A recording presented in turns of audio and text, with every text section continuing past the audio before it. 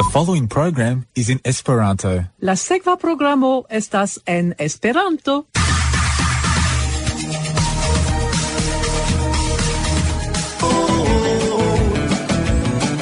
Esperanto. Se kreas vin renkonti. Refoje vegamo kaj la mar. Iu lingvo pomaro, Esperanto pomaro. Estas alvenita la foro, oral de fama 40. 3ZZZ 92.3 FM. 3 zo 92.3 Como.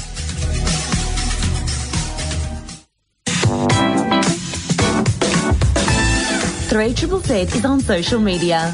Look for 3ZZZ on Facebook, Twitter and Instagram to catch up with all the latest news from 3ZZZ. Give us a like and get connected to 3ZZZ on Facebook, Twitter and Instagram. Hodiaŭ estas la 12 de februaro 2023. Jen la regula elsendo en Esperanto. En la studio estas Saluton de Carlo. Kai mi, Francisca, saluton. Mi kunmetis la eroin de la programo kai fonsigas la panelon. Kun gioio mi povas annonci che Laszlo malrapide sed certe resanigas. Li ne plu estas en la malsanulejo, sed en la resaniga parto. Do, bon desiroin al li. Ĉu vi jam audis pri la paneloj nomataj Te Motinui EPA? Ne. Ne? Neniam? Tio estas nekredebla afero. En 1971, farmisto apud la monto Taranaki, antaŭe nomita de la britoj Monto Edmund, en la norda insulo de Novzelando, fosis fosaĵon, kiam li ekvidis 5 ĉizitajn lignajn panelojn. Li rekonis ke temis pri maoria arto. Sed kiel kaj kial la paneloj troviĝis tie? La maorioj kredis ke ĉizaĵo de iu mortinto redonis al li vivon. Je la fino de la 10-oka jarcento alvenis en tiu parto de la insulo homoj kun pafiloj. Sekvis militoj. La lokaj maorioj fuĝis por savi sian vivon, sed antaŭ la fuĝo enterigis la panelojn en marĉo, ĉar ĝi estas bona loko por konservi lignon pro tio ke ne estas oksigeno. Verŝajne ili pensis ke poste ili revenos por repreni la panelojn, sed tio ne okazis. Kompreneble valoraj artaĵojn allogas artkolektantojn kaj ankaŭ avidulojn. Rachel Buchanan ekvidis la panelojn kaj malkovris ties historion en 2015. Ŝi skribis ekscititan libron pri la historio de la paneloj sub la titolo Te Motonui EPA. Nekredeble ke la paneloj povis resti nedamaĝitaj en la marĉo dum 200 jaroj. Carlo, ĉu ankaŭ vi trovis informojn pri mirindaĵoj? Nun pri la armenaj skribiloj kun semoj. Kie vi trovis tion? En monato. Kaj kiu skribis tion? Skribis Lida Elbakian, el Armenio. Kaj kion alian vi intensas informi nin pri? Kio alia? La dua parte articolo estas pri la polenado de Julius Hauser. Polenado. Do ni aŭdos pri abeloj. Do, estas multe da diversaj manieroj por lerni Esperanton. La 30 oraj horoj estas plia ebleco. En intervjuo Brunetti Cassini clarigis kiel naskiĝis la projekto kaj kio ĝi estas ekzakte. Vi certe audis pri Sabadell, ec eble visitis gin. Tamen, la Zamenhofaĵo, kiu troviĝas tie, ne estis ĉiam unuanime aprobita. Tion mi legis en Sennaciulo de novembro 1989, kiu apartenis al Marcel Lireveld.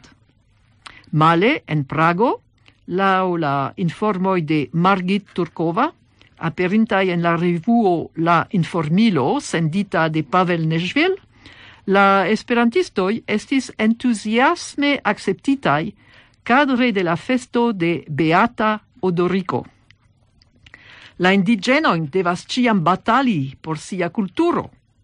Zeka en la sago numero 147 en la rubriko Tra la fenestro raportas pri sukcesa konservado de indiana kulturo dank al Zitkala Shah. Ni audos la canton Oro kaj Poluro de Eterne Rima el la compactdisco Sam Ideano, Tropica Bongust kaj Ruz Mina Ruz de Meven el la compactdisco Ondumoj tra la mont, kaj el la compactdisco Amo kaj Perforto de ekde tiam al la luno. Do, ni aŭskultu Brunetti Cassini, kiu donas ĉiujn detalojn pri la projekto 30 ora horoj.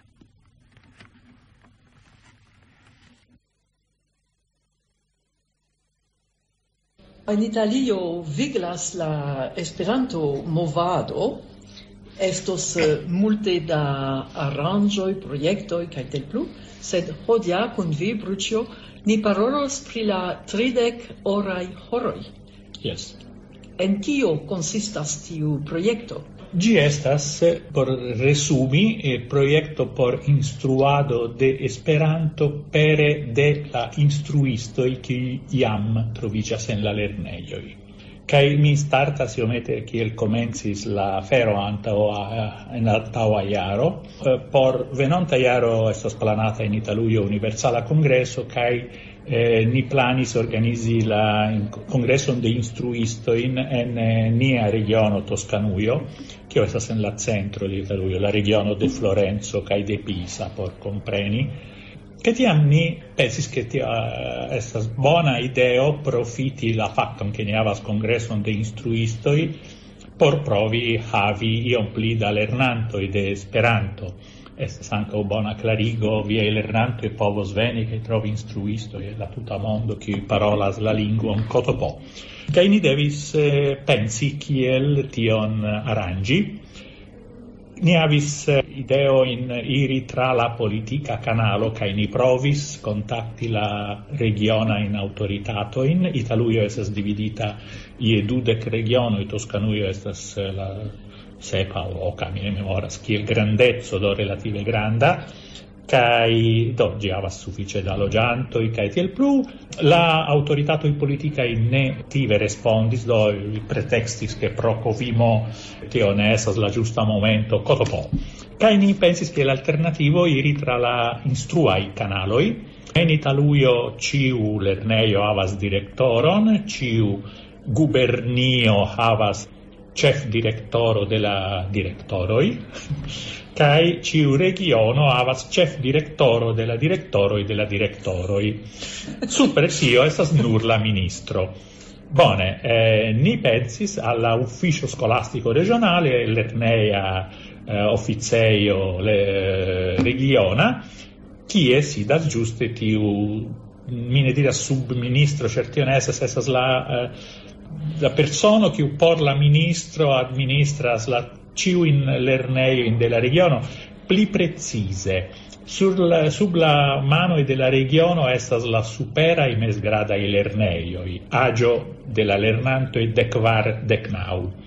Dum la mezaj lernejoj 11-14 estas sub respondeco de la gubernioj aŭ provincoj, kiel vi volas ilin nomi.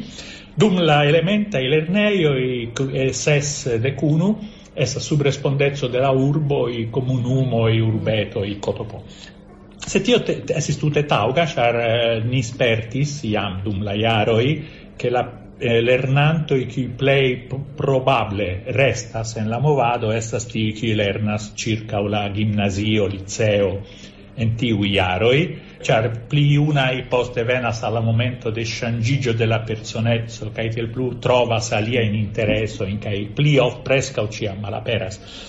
Mi mem lernis Esperanton kiam mi estis 16-jara kaj mi scias ke pluraj esperantistoj venas de tiu aĝo de lernado, do estas la plej utila por ni. Ni proponis al tiu direktoro renkontiĝi kaj li tuj donis al ni rendevuon por post 2 semajnoj. Do tiam ni estis kompreneble en la demando kion precize demandi kaj kiel precize, akurate, bone aranĝi ke ĝi estu akceptita. Kaj ni sciis pli malpli kion demandi, ke kiel eble plej multe da lernejanoj lernu Esperanton. Se tio sonas iom malpreciza por teknikisto, ni devis precizigi, kaj ankaŭ ni venis al la ideo ke se hazarde li dirus, bone, do, de venonta septembro ĉiuj lernejanoj 160.000 en la regiono lernos Esperanton, sendu viajn instruistoj kaj ni pagos ilin, kiom da vi volas, bone, en ordo, tie estas la mono, ni faru. Ni devus respondi che bedaŭrinde ni ne havas 1500 instruistojn por liveri, eble eĉ ne centono da ili. Ĉiam estas tiu problemo en Esperanto ke oni volas instrui, sed ne havas la forton por realigi tion. Sed ĉiam la fortoj troveblas, kaj ni pensis ke la plej simpla solvo estas instrui al tiuj kiuj jam instruas, kaj do ke tio non bezonas por instrui Esperanto, estas scii iom da Esperanto kaj ĉefe scii instrui. Kaj instruisto jam duonon, se ne pli, de la kono kiel instrui ili havas pro siaj studoj, kaj la baza ideo estis doni instruo al la instruistoj kaj diru vi instruo al viaj lernantoj. Kaj la ideo estis proponi tion al ili ne kiel ni donacas al vi kurson, ĉar en tiu caso se vi ion donacas la valoro estas nula. Taxata, estas malpli granda aŭ nula, kaj do ni diris ni metu kondicion ke ni donas tion senpage, kondiĉe ke vi devigu vin almenaŭ morale uzi ĝin por instrui al viaj lernantoj. Tio estas minimuma kondiĉo, kiu tamen por ni estas grava, por ili malmulte kosta, ke do devus funkcii, ĉu ne? Uno el tiuj kontraktoj en kiu ĉiuj partoj gajnas multon. Je tiu punkto ni havis la kunvenon post iom pli ol semajno, kaj venis al ni la ideo ke ni devas iom bazi tion sur sciencaj dokumentoj kaj tiel plu, kaj bonŝance ni havis ĉemane inter la amikoj Alessandra Madella, profesorino de nasca esperantisto, o almeno filino de ambaŭ gepatroj estis esperantisto, mi ne scias ĉu ŝi lernis kiel unua lingvon Esperanton aŭ paralele, sed tio ne gravas.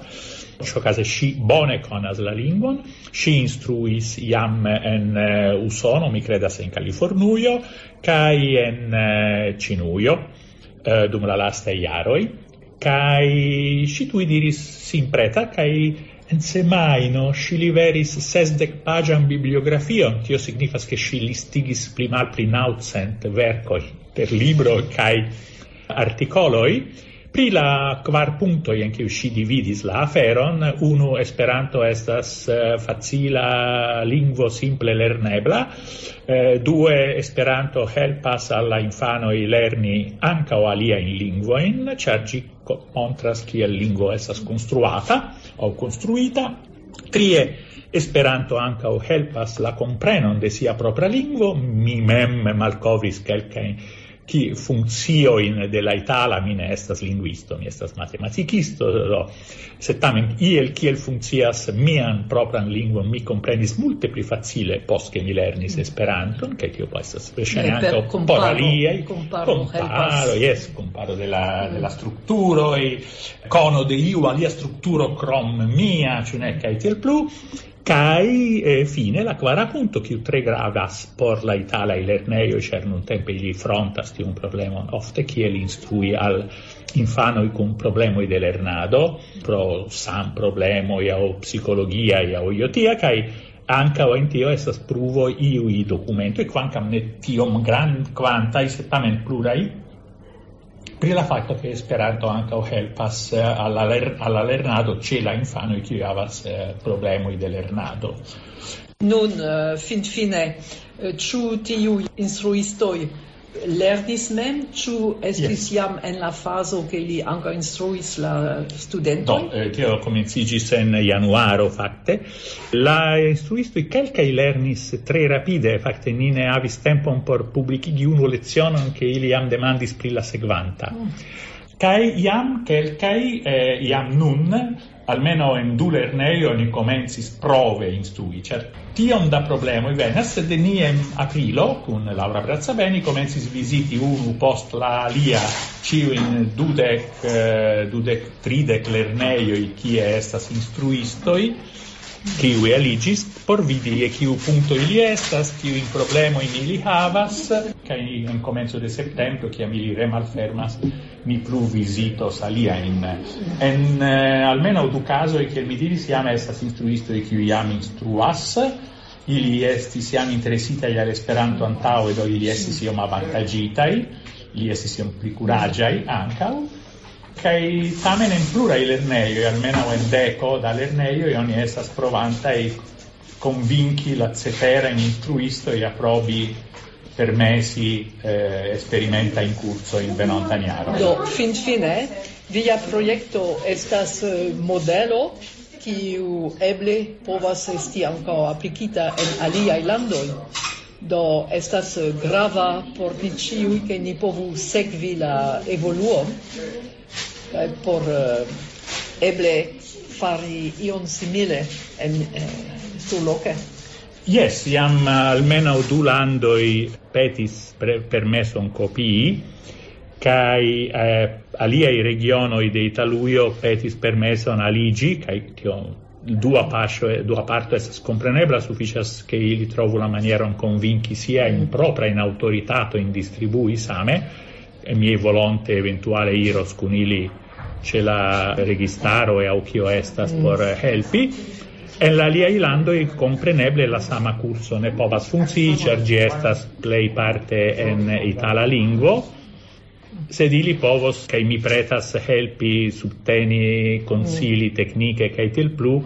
Nenio kiel tio kion ni faris estas copyrighta en la senso ke oni ne rajtas ĝin kopii, estas copyrighta en la senso ke bonvole oni ĝin kopiu, eventuale menciante ke la iniciatintoj estas ni, ĉu ne? Tio estas. Yes, bone, porque indiki la fonton.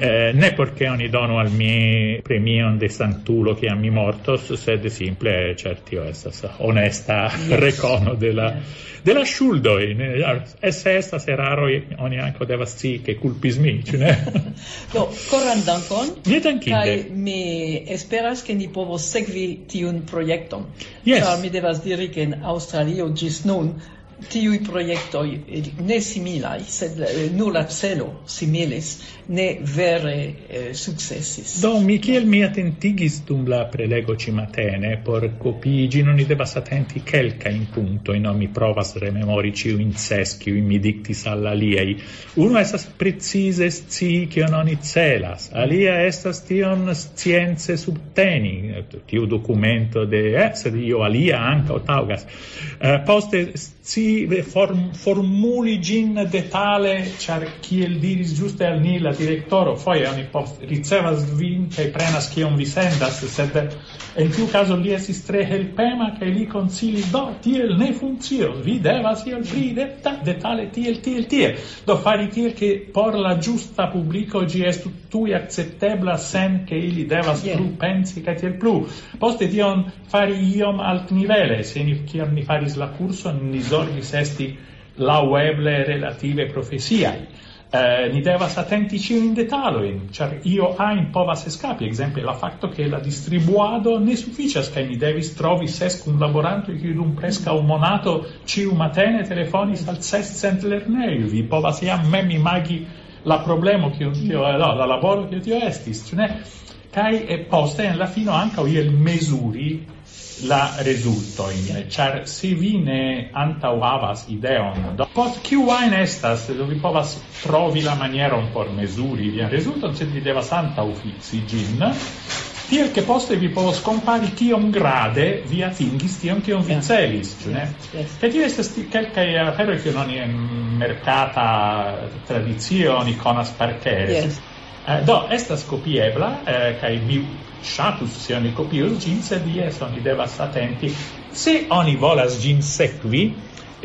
La paĝaro estas, kiel mi diris, duobla germanavo punkto 30 o ro e do o ro o punto it itallingue 30oredoro.it.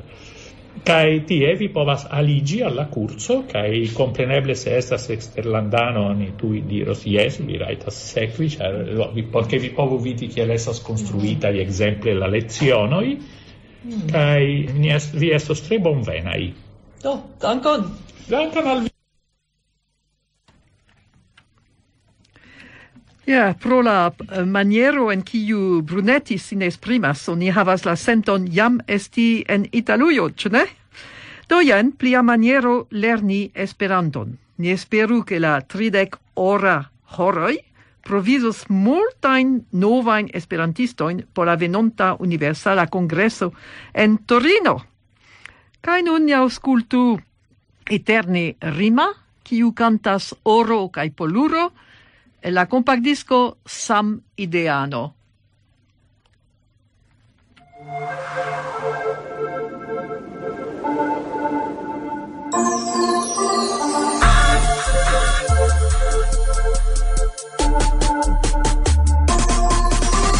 Luxaj horloĝoj, admirindaj ĝenoj en la centro mi, ĉirkaŭ mi hienoj, donu al ili vivon, ili kaptos tutan brakon, voros ĉion eĉ la plej malgrandan monsakon, juvelar delikata, stil kun kulturo, tio estas mi, oro kaj poluro, parazitoj tamen regas arton de fikontut, vampiroj trinkas sangon, ĝis la lasta gut.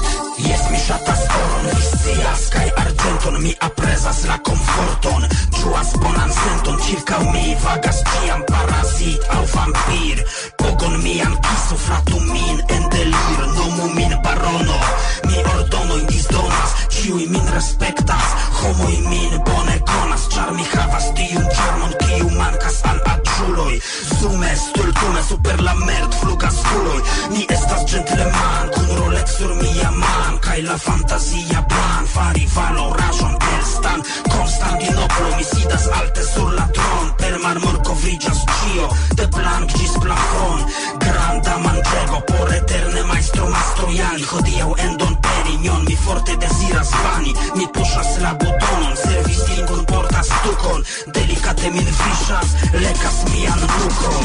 Luxaj horloĝoj, admirindaj ĝenoj, en la centro mi, ĉirkaŭ mi hienoj, donu al ili vivon, ili kaptos tutan brakon, voros ĉion eĉ la plej malgrandan monsakon, juvelar delikata, stil kun kulturo, tio estas mi, oro kaj poluro, parazitoj tamen regas arton de fikontut, vampiroj trinkas sangon, ĝis la lasta gut. Sciu ke mi neniam akceptas kompromisojn, vivo havas siajn pravojn, vivo havas misojn, sed tio estas certa, al mi parolu honeste, tiam feste mi draftos vin beste, atakos se vi bakos, du panojn samtempe, kaj poste trempe, moligos ilin en sango, komenciĝos la vango, kaj vi komprenos ke vi eniris, sed neniam plu eliros, vi meritas punon, hundoj vin disŝiros, tia estas sorto por luzuloj, mi ne plu milda estos, cindroj viaj sub mia pied por ĉiam restos, jen la averto, en mi estas sperto, diferencigi mi povas papilion de vesperto, se vi estas vampir aŭ eĉ simpla hirudo, ostoj viaj putros en budo, kaj tio ne estas ludo, pudoro kaj honto kovras vangon de la servistinto, donu mi ĉesas, ĉar ne decas ĉefi min. Luxaj horloĝoj, admirindaj ĝenoj, en la centro mi, ĉirkaŭ mi hienoj, donu al ili vivon, ili kaptos tutan brakon, voros ĉion eĉ la plej malgrandan monsakon, juvelar delikata, stil kun kulturo, tio estas mi, oro kaj poluro, parazitoj tamen regas arton de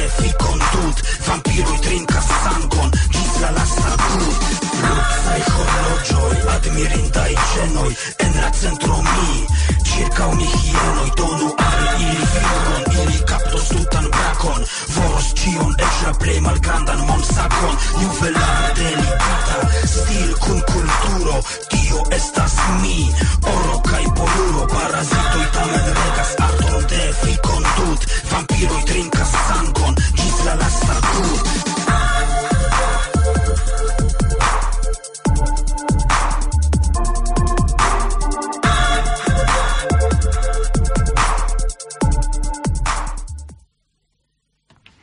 Mi esperas che vi ŝatas la humuron de Eterne Rima, kiu kantis oro kaj poluro, ĝi estas en la kompaktdisko Sam Ideano.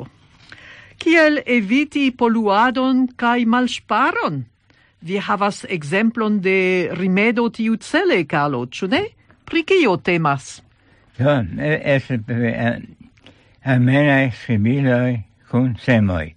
La civilizita mondo vole nevole faras multon, kio causas malprofiton al nia naturo.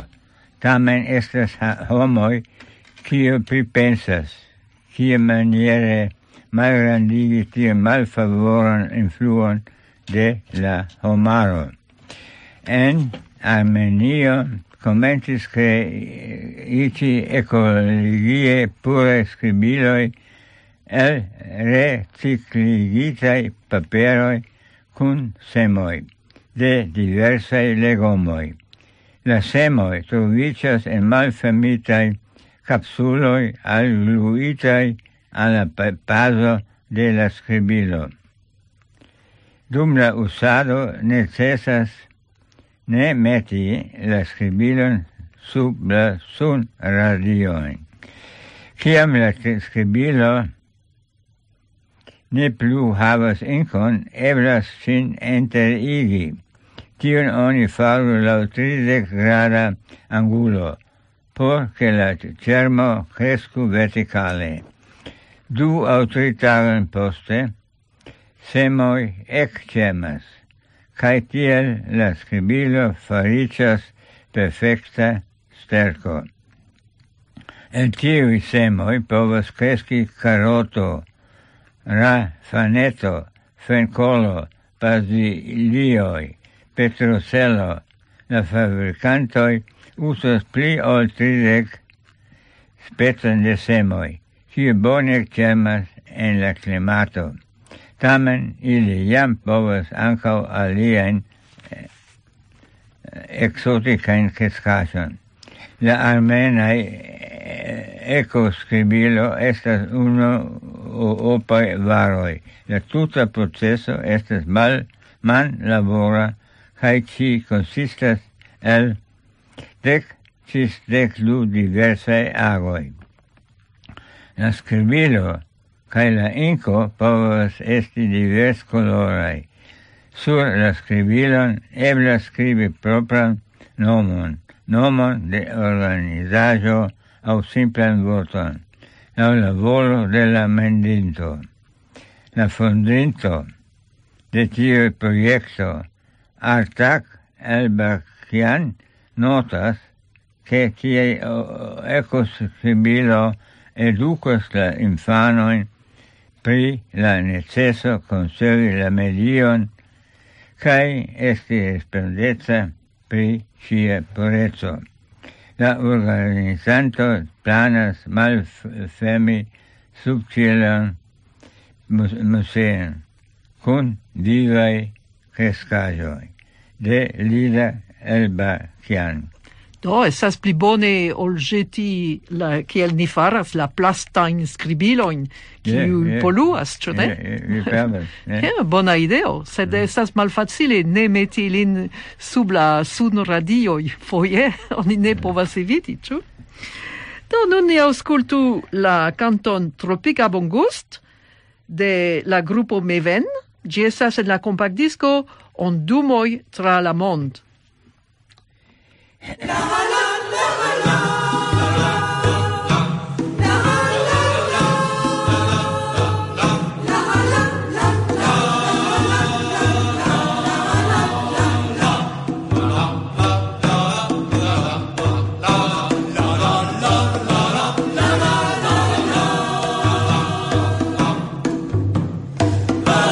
ami,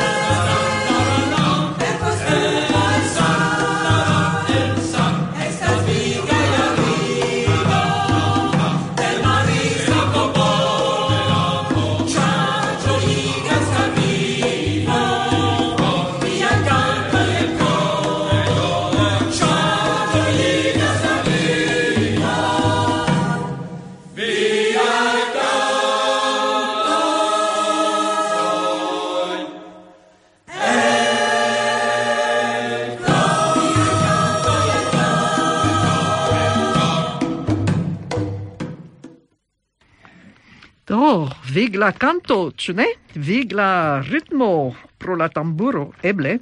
Vi audis Tropiga Bongust, cantita de la choruso Meven. Ĝi estas en la kompaktdisko Ondumoj tra la mond. Do, ni ofte emfazas la rolon de abeloj rilate polinadon, sed sen kio plantoj, aparte fruktoj kaj legomoj povas kreski. Sed ili ne estas la nuraj insektoj kiuj gravas, ĉu ne? Carlo? Nun pri polenado. Ne multaj el ni scias, che inter polenantoj troviĝas tre diversaj specoj de animaloj. Dominantan pozicion havas insektoj. Krom mielabeloj, florojn bolenas ankaŭ muŝoj, papilioj, silfedoj, vespoj, purdoj, formikoj, kelkaj specoj de vespertoj, birdoj, primatoj, ronĝuloj, reptilioj kaj tiel plu. Kion signifas tio? Ĉu la rolo de aliaj libere vivantaj polenantoj en la naturo estas neglektita aŭ escepta kompare kun mielabeloj? La plej fama polenanto estas sendube mielabelo, Apis mellifera. Tamen multaj homoj havas nur tre malklaran kaj nebulan ideon pri tio. Kiom da aliaj polenantoj ekzistas tra la tuta mondo, kaj kia estas ilia graveco por la naturo kaj la homo socio. Ekzemple, krom mielabelo ekzistas circa 20,000 diversaj specoj de abeloj en la mondo. Polenado helpe de animaloj ludas gravan rolon en la ekosistemo. Laŭ sciencistoj kaj fakuloj, circa 90% de sovaĝe kreskantaj plantoj en la mondo dependas de polen transdono fare de animaloj. Ĉi tie plantoj estas gravaj por plua funkciado de ekosistemoj, ĉar ili estas fonto de nutraĵo aŭ servas kiel loĝejo, do ili alportas plian avantaĝon. La ecoj de floroj, kiel grandeco, odoro, koloro, tempo de florado kaj tiel plu, servas por logi polenantojn. Ekzistas floroj, kiuj estas polenataj ĉefe helpe de papilioj. Muŝoj aŭ vespertoj por polenado, ekzemple de tomatoj. En forcejoj oni uzas purdojn kaj kelkajn specojn de solecaj abeloj. Se tion diri simple, diversaj specoj de floroj en diversaj geografiaj regionoj personas diversajn speciojn de polenantoj. La sciencisto detale analizis konojn inter floroj kaj aliaj polenantoj en diversaj ekosistemoj kaj konstatis, ke mielabeloj respondas averaĝe pri nur 10% de ĉiuj surfloriĝoj en konkreta ekosistemo. Tio signifas, que la plej grandan parton de la polenado faradas aliaj specoj de sovaĝaj polenantoj. Aŭ, se diri per aliaj vortoj, salvaĉaj insektoj polenas kultivaĵon pli efike ol mielabeloj. Neniu pridubas la gravecon de mielabelo por la homaro, se ci ne povas anstataŭe fari la laboron de aliaj polenantoj en la naturo. La granda populareco de mielabeloj kiel polenanto devenas ĉefe de la fakto, ke estas relative facile certigi ĝian pli grandan koncentriĝon en malgranda areo, skribis Julius Hauser. Do, ni nepre respektu la insektojn. Oni facile mortigas ilin kaj konsideras ilin ĝenaj, sed fakte ili estas niaj amikoj, ili tre utilas al ni. Oni devus pensi pri tio pli ofte, ĉar oni mortigis tiom multe per automobiloj. Mi memoras kiam oni nokte, eĉ dum la tago, veturis, la automobilo estis plena de kadavroj de insektoj. Sed tio ne plu ekzistas, ĉar ni jam mortigis. Do, nun, pri la movado. Ĉu vi aŭdis pri Sabadell? Carlo, ĉu vi aŭdis pri Sabadell? Ĉu vi konas Sabadell? Ne, mi aŭdis. Ne? Do, Sabadell estas urbo en Hispanujo, en la Cataluna provinco, Barcelono, kun ĉef urbo de la distrikto Valles Occidental. La loĝantaro estas pli malpli 200,000 homoj. Ĝi estas grava industria centro, ĉefe tekstila. Sabadell estas unu el la centroj de la Esperanto-movado en la Iberia duoninsulo. En la jaroj 1930 existis grupo de laboristaj esperantistoj.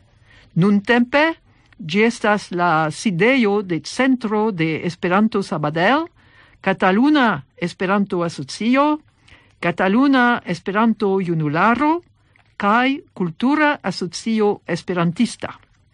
Grava urbocentra bulvardo ĉi tie nomiĝas Ronda Zamenhof. En 1989 tie stariĝis moderneca monumento honore al li. Sed laŭ sennaciulo de novembro 1989 ne estis tiom facile ke la loĝantoj akceptu tiun monumenton. Jen la raporto pri tio. Kiel vi povis legi en novembra sennaciulo, la solena inauguro de la monumento okazos la 17 de decembro. Bedaŭrinde, en la ĵurnalo Sabadell aperis kvanto da leteroj kontraŭ la starigo de tiu monumento. La legantoj skribas ke en la urbo Sabadell estas multaj personoj kiuj meritus tian honoron, kaj Esperanto estas la afero de iluziuloj, ĉar hodiaŭ neniu dubas ke la angla lingvo estas la vera internacia lingvo. Iu ĵurnalisto konsilas al gejunuloj lernis iun ajn lingvojn krom Esperanton, ĉar ĝi estas artefarita kaj oni ne povas profiti per ĝi. Tiuj leteroj nun certe ĝenas la urbestraron, kiu investis sufiĉe da mono por tiu monumento. Do bonvolu skribi amase, ĉu al la ĵurnalo aŭ la urbodomo. Kaj oni donas la adreson. Do, probable sufiĉe da homoj skribis, kaj ĉar la monumento ja staras tie. Do male, en Ĉeĥio, on ŝajnas ke oni pli bone akceptas Esperanton. Jen raporto de Margit Turkova pri la festo de Beata Odoriko, kiu okazis la pasintan monaton. Do sabate la 10 de januaro en areo de la preĝejo Pani Marie Schnezne en Prago okazis festo de la datreveno de la morto de Beata Odorico de Pordenone. Odorico estis monaĥo de la franciscana ordeno. Soile de la 13-dekvara jarcento, tio estas ĉirkaŭ 50 jarojn post Marco Polo, li pilgrim vojaĝis malproksimen, orienten. Li atingis Ĉinion, kaj tie, en la urbo Chanbalik, sub protekto de la reganto Hano, li restis tie ĉirkaŭ 3 jarojn kaj disvastigadis kristanismon. Lian mision, aventurojn kaj impresojn skribe notis iu franciscana frato, do danke al tio la afero estas konata jam de 700 jaroj. Odorico estas omaĝe rememorigata en sia naskiĝregiono en Pordenone en Udine, nun Italio. Kiel la afero koncernas nian landon? Lia patro ja estis soldulo en la armeo de la ĉeĥa reĝo Premislo Otakaro la dua. Do, ni supozas ke Odorico estis ĉeĥ-devena. Nuntempe eldoniĝis riĉenhava libro pri Odorico, kies aŭtoro estas unu el la ĉefaj organizantoj de la ĉi tie priskribita afero, Vladimir Liŝĉak. La organizantoj envicigis Esperanton en la eventon pro sia granda simpatio al la lingvo, kiu same strebas ligi homojn de malproksimaj lokoj. Ni ĉeestis sufiĉe multnombre kaj ankaŭ eniris la programon per niaj informoj pri Esperanto, pri la klubo de esperantistoj en Prago, pri la eminenta esperantisto doktoro Stanislav Šulhov el Pardubice. Pavol Kaŝčak prezentis sian en Ĉinio verkitan filmon Amo kaj Teo. La parola vorto estis alternigita per muzikaĵoj, kantoj kaj instrumenta muziko. Eksonis eĉ la esperanta himno, kiun la ĉeestantaj esperantistoj kantis starante. Vere emocia momento. La ĉeforganizanto de la festo, Sinjoro Giri Altior, surloke anoncis kaj publikigis la ekziston de Instituto por renaskiĝo de kultura heredaĵo. Li proklamis ke la instituto konsideras Esperanton kiel uzindan kaj valoran peranton por siaj vizioj kaj celoj. Tia proklamo de flanke de ne-esperantistoj havas pezon. Tial ni estis invititaj kunlabori, interkompreniĝo kun historia testamento kaj ankoraŭ la aliaj aspektoj. La kunveno daŭris de la 10 posttagmeze ĝis la 22 nokte. Inclusive la solenan meson en la preĝejo kiun celebris la fratoj franciskanoj, en kies monaĥaj spacoj ni estis gastoj. Ni spektis la projekcion de la filmo Se hurlos la leono, kiu baziĝas je fiktiva dialogo inter Odorico kaj la reĝo Premislo Otakaro la dua. La organizantoj preparis feston, kiu meritas dankon. Jen la raporto de Margit Turkova, kiu aperis en la revuo La Informilo, ĉera organo de la handikapuloj, kiun sendis Pavel Neŝvil. Do, post tio ni aŭskultu lokan grupon, ekde tiam, kiu kantas al la luno. La nomo de la albumo estas Amo kaj Perforto.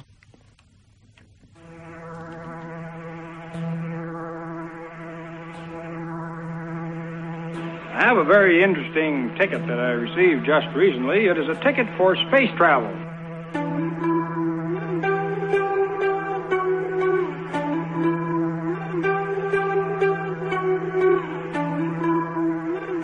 And this first ticket is good for travel from the Earth to a space platform. Amen.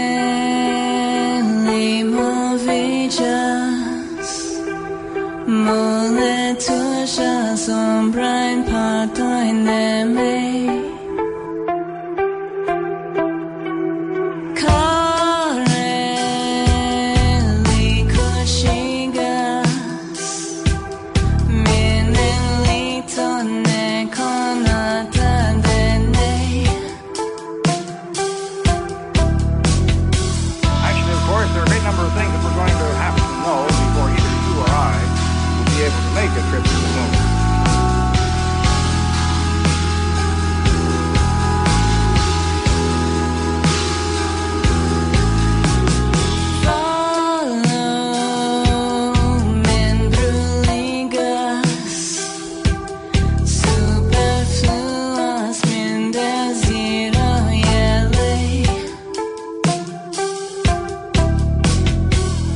For example, can our bodies withstand the terrific effects of hurtling through space at, say, 25,000 miles per hour?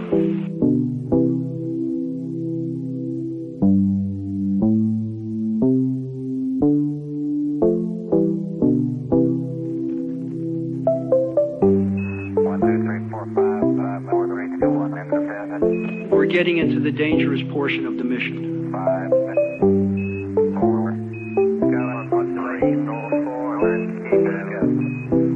yes, sir.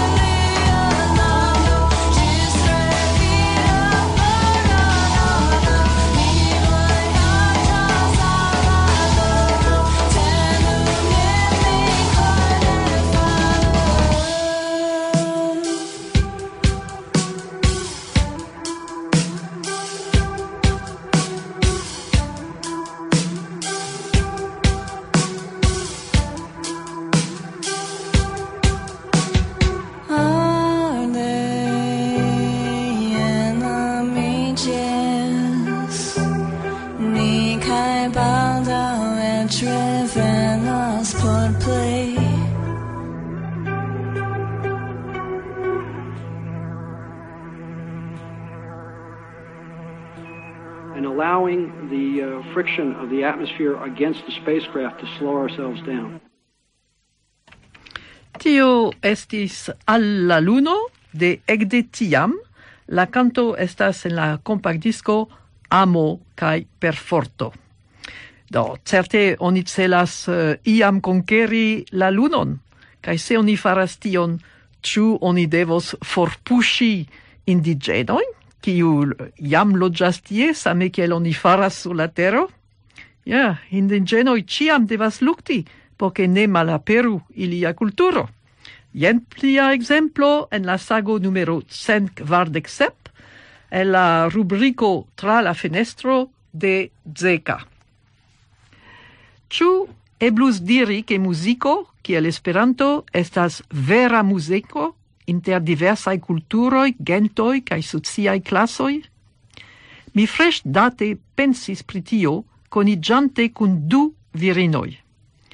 La unuan mi malkovris dank al Esperanta retradio, temas pri Zitkalasha, aŭ ruĝa birdo, ankaŭ konata kiel Gertrude Simmons Bonin, indigena usona verkistino, muzikistino, edukistino kaj politika aktivulino.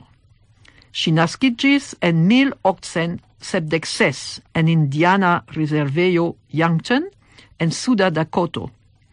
Ŝia patro, el Eŭropa deveno, forlasis la familion. Do, Zitkalasha pasis siajn 7 unuajn jarojn ĉe sia patrino en la rezervejo. Tiujn jarojn ŝi poste priskribis kiel tempon de libereco kaj feliĉo. sed, kiam ŝi estis ok-jaraĝa, alvenis en la rezervejo kvakeraj misiistoj, kiuj rekrutis kelkajn infanojn, inclusive de Zitkalasha, por esti edukitaj ĉe la loĝ-lernejo de la misio. La celo estis eduki indianajn infanojn for de siaj kulturaj tradicioj. Zitkalasha profunde malĝojis, ne plu povante paroli sian lingvon, devante tondi sian longan hararon, kaj preĝi kiel kvakero. Tamen ŝi ĝuis lerni, legi, skribi kaj ludi violonon. Ŝi daŭrigis siajn studojn pri piano kaj violono kaj iĝis muzikinstruistino, komponistino kaj interpretisto. Ŝi estis profunde ŝokata pro la traktado de indianoj fare de la ŝtato, la eklezio kaj la socio. Ŝi malkovris, ke ŝi povus helpi sian popolon pere de muziko, verkado de rakontoj kaj prelegadoj. Dum sia tuta vivo, ŝi senĉese laboris kiel aktivulino por la rajtoj de indianoj. Ŝi serioze engaĝiĝis kiel ponto-konstruanto inter kulturoj. Ŝi konatiĝis kun la usona komponisto William Hanson, kiu estis profesoro pri muziko en Brigham Young University. Ili kunlaboris pri la muziko de la opero de la suna danso, kiu fariĝis la unua opero verkita de indiano. Ĝi estis komponita en romantika stilo kaj bazita sur la tradicia indiĝena suna danso. La opero, mixaĵo de du kulturoj, estis granda loka sukceso ĉe la Orpheus Hall in Vernal en 1913. La heredaĵo de Zitkalasha daŭre vivas, ĉar per sia aktivismo konkretiĝis decidaj ŝanĝoj en jura statuso de indianoj kaj la konservado de la indiana kulturo. Tion skribis Zeka en la sago numero 147 en la rubriko La Fenestro. Fakte mi ne havis ideon ke sufiĉe frue, tamen 1913, iu virino de indiana deveno skribis operon. Estus bone se tiu opero venus al Aŭstralio, ke oni povus vidi ĝin, ĝui ĝin. Estus tre bona sperto, mi certas. Do, tio estas la fino de nia elsendo. Se vi volas kontakti nin, compreneble vi povas rapide iri al la retejo trizozoesperanto@gmail.com, sed vi povas ankaŭ skribi leteron kaj sendi ĝin per helika poŝto je la adreso Radio Trizozozo Esperanto Grupo, leterkesto 1160, Brunswick 3056. Se vi desiras reaŭskulti la elsendon, vi povas aŭ iri al la retejo de la radio www.trizozozo.com.au, aŭ vi povas iri al la arkivejo kaj plie vi havos priskribon de la programo. La adreso estas www.esperanto.com.au. Do, ĝis raŭdo de Francisca. Kaj ĝis raŭdo de Carlo. Kaj ree bondezirojn al Laszlo, nia kunlaboranto mankas al ni. Do jen la lasta canto, Ruz Mina Ruz, cantita de la choruso Meven, en la compactdisco Ondumoj tra la mond.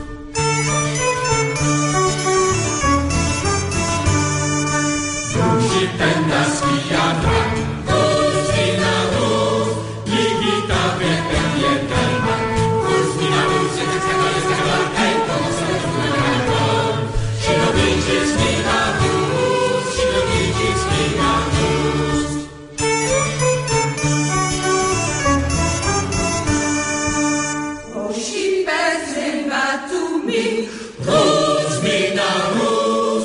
Povimi estas speciali. Rus mi na rus, et candela sta calpei, por santa fumacano. Shinomigis mi na rus, shinomigis mi na rus.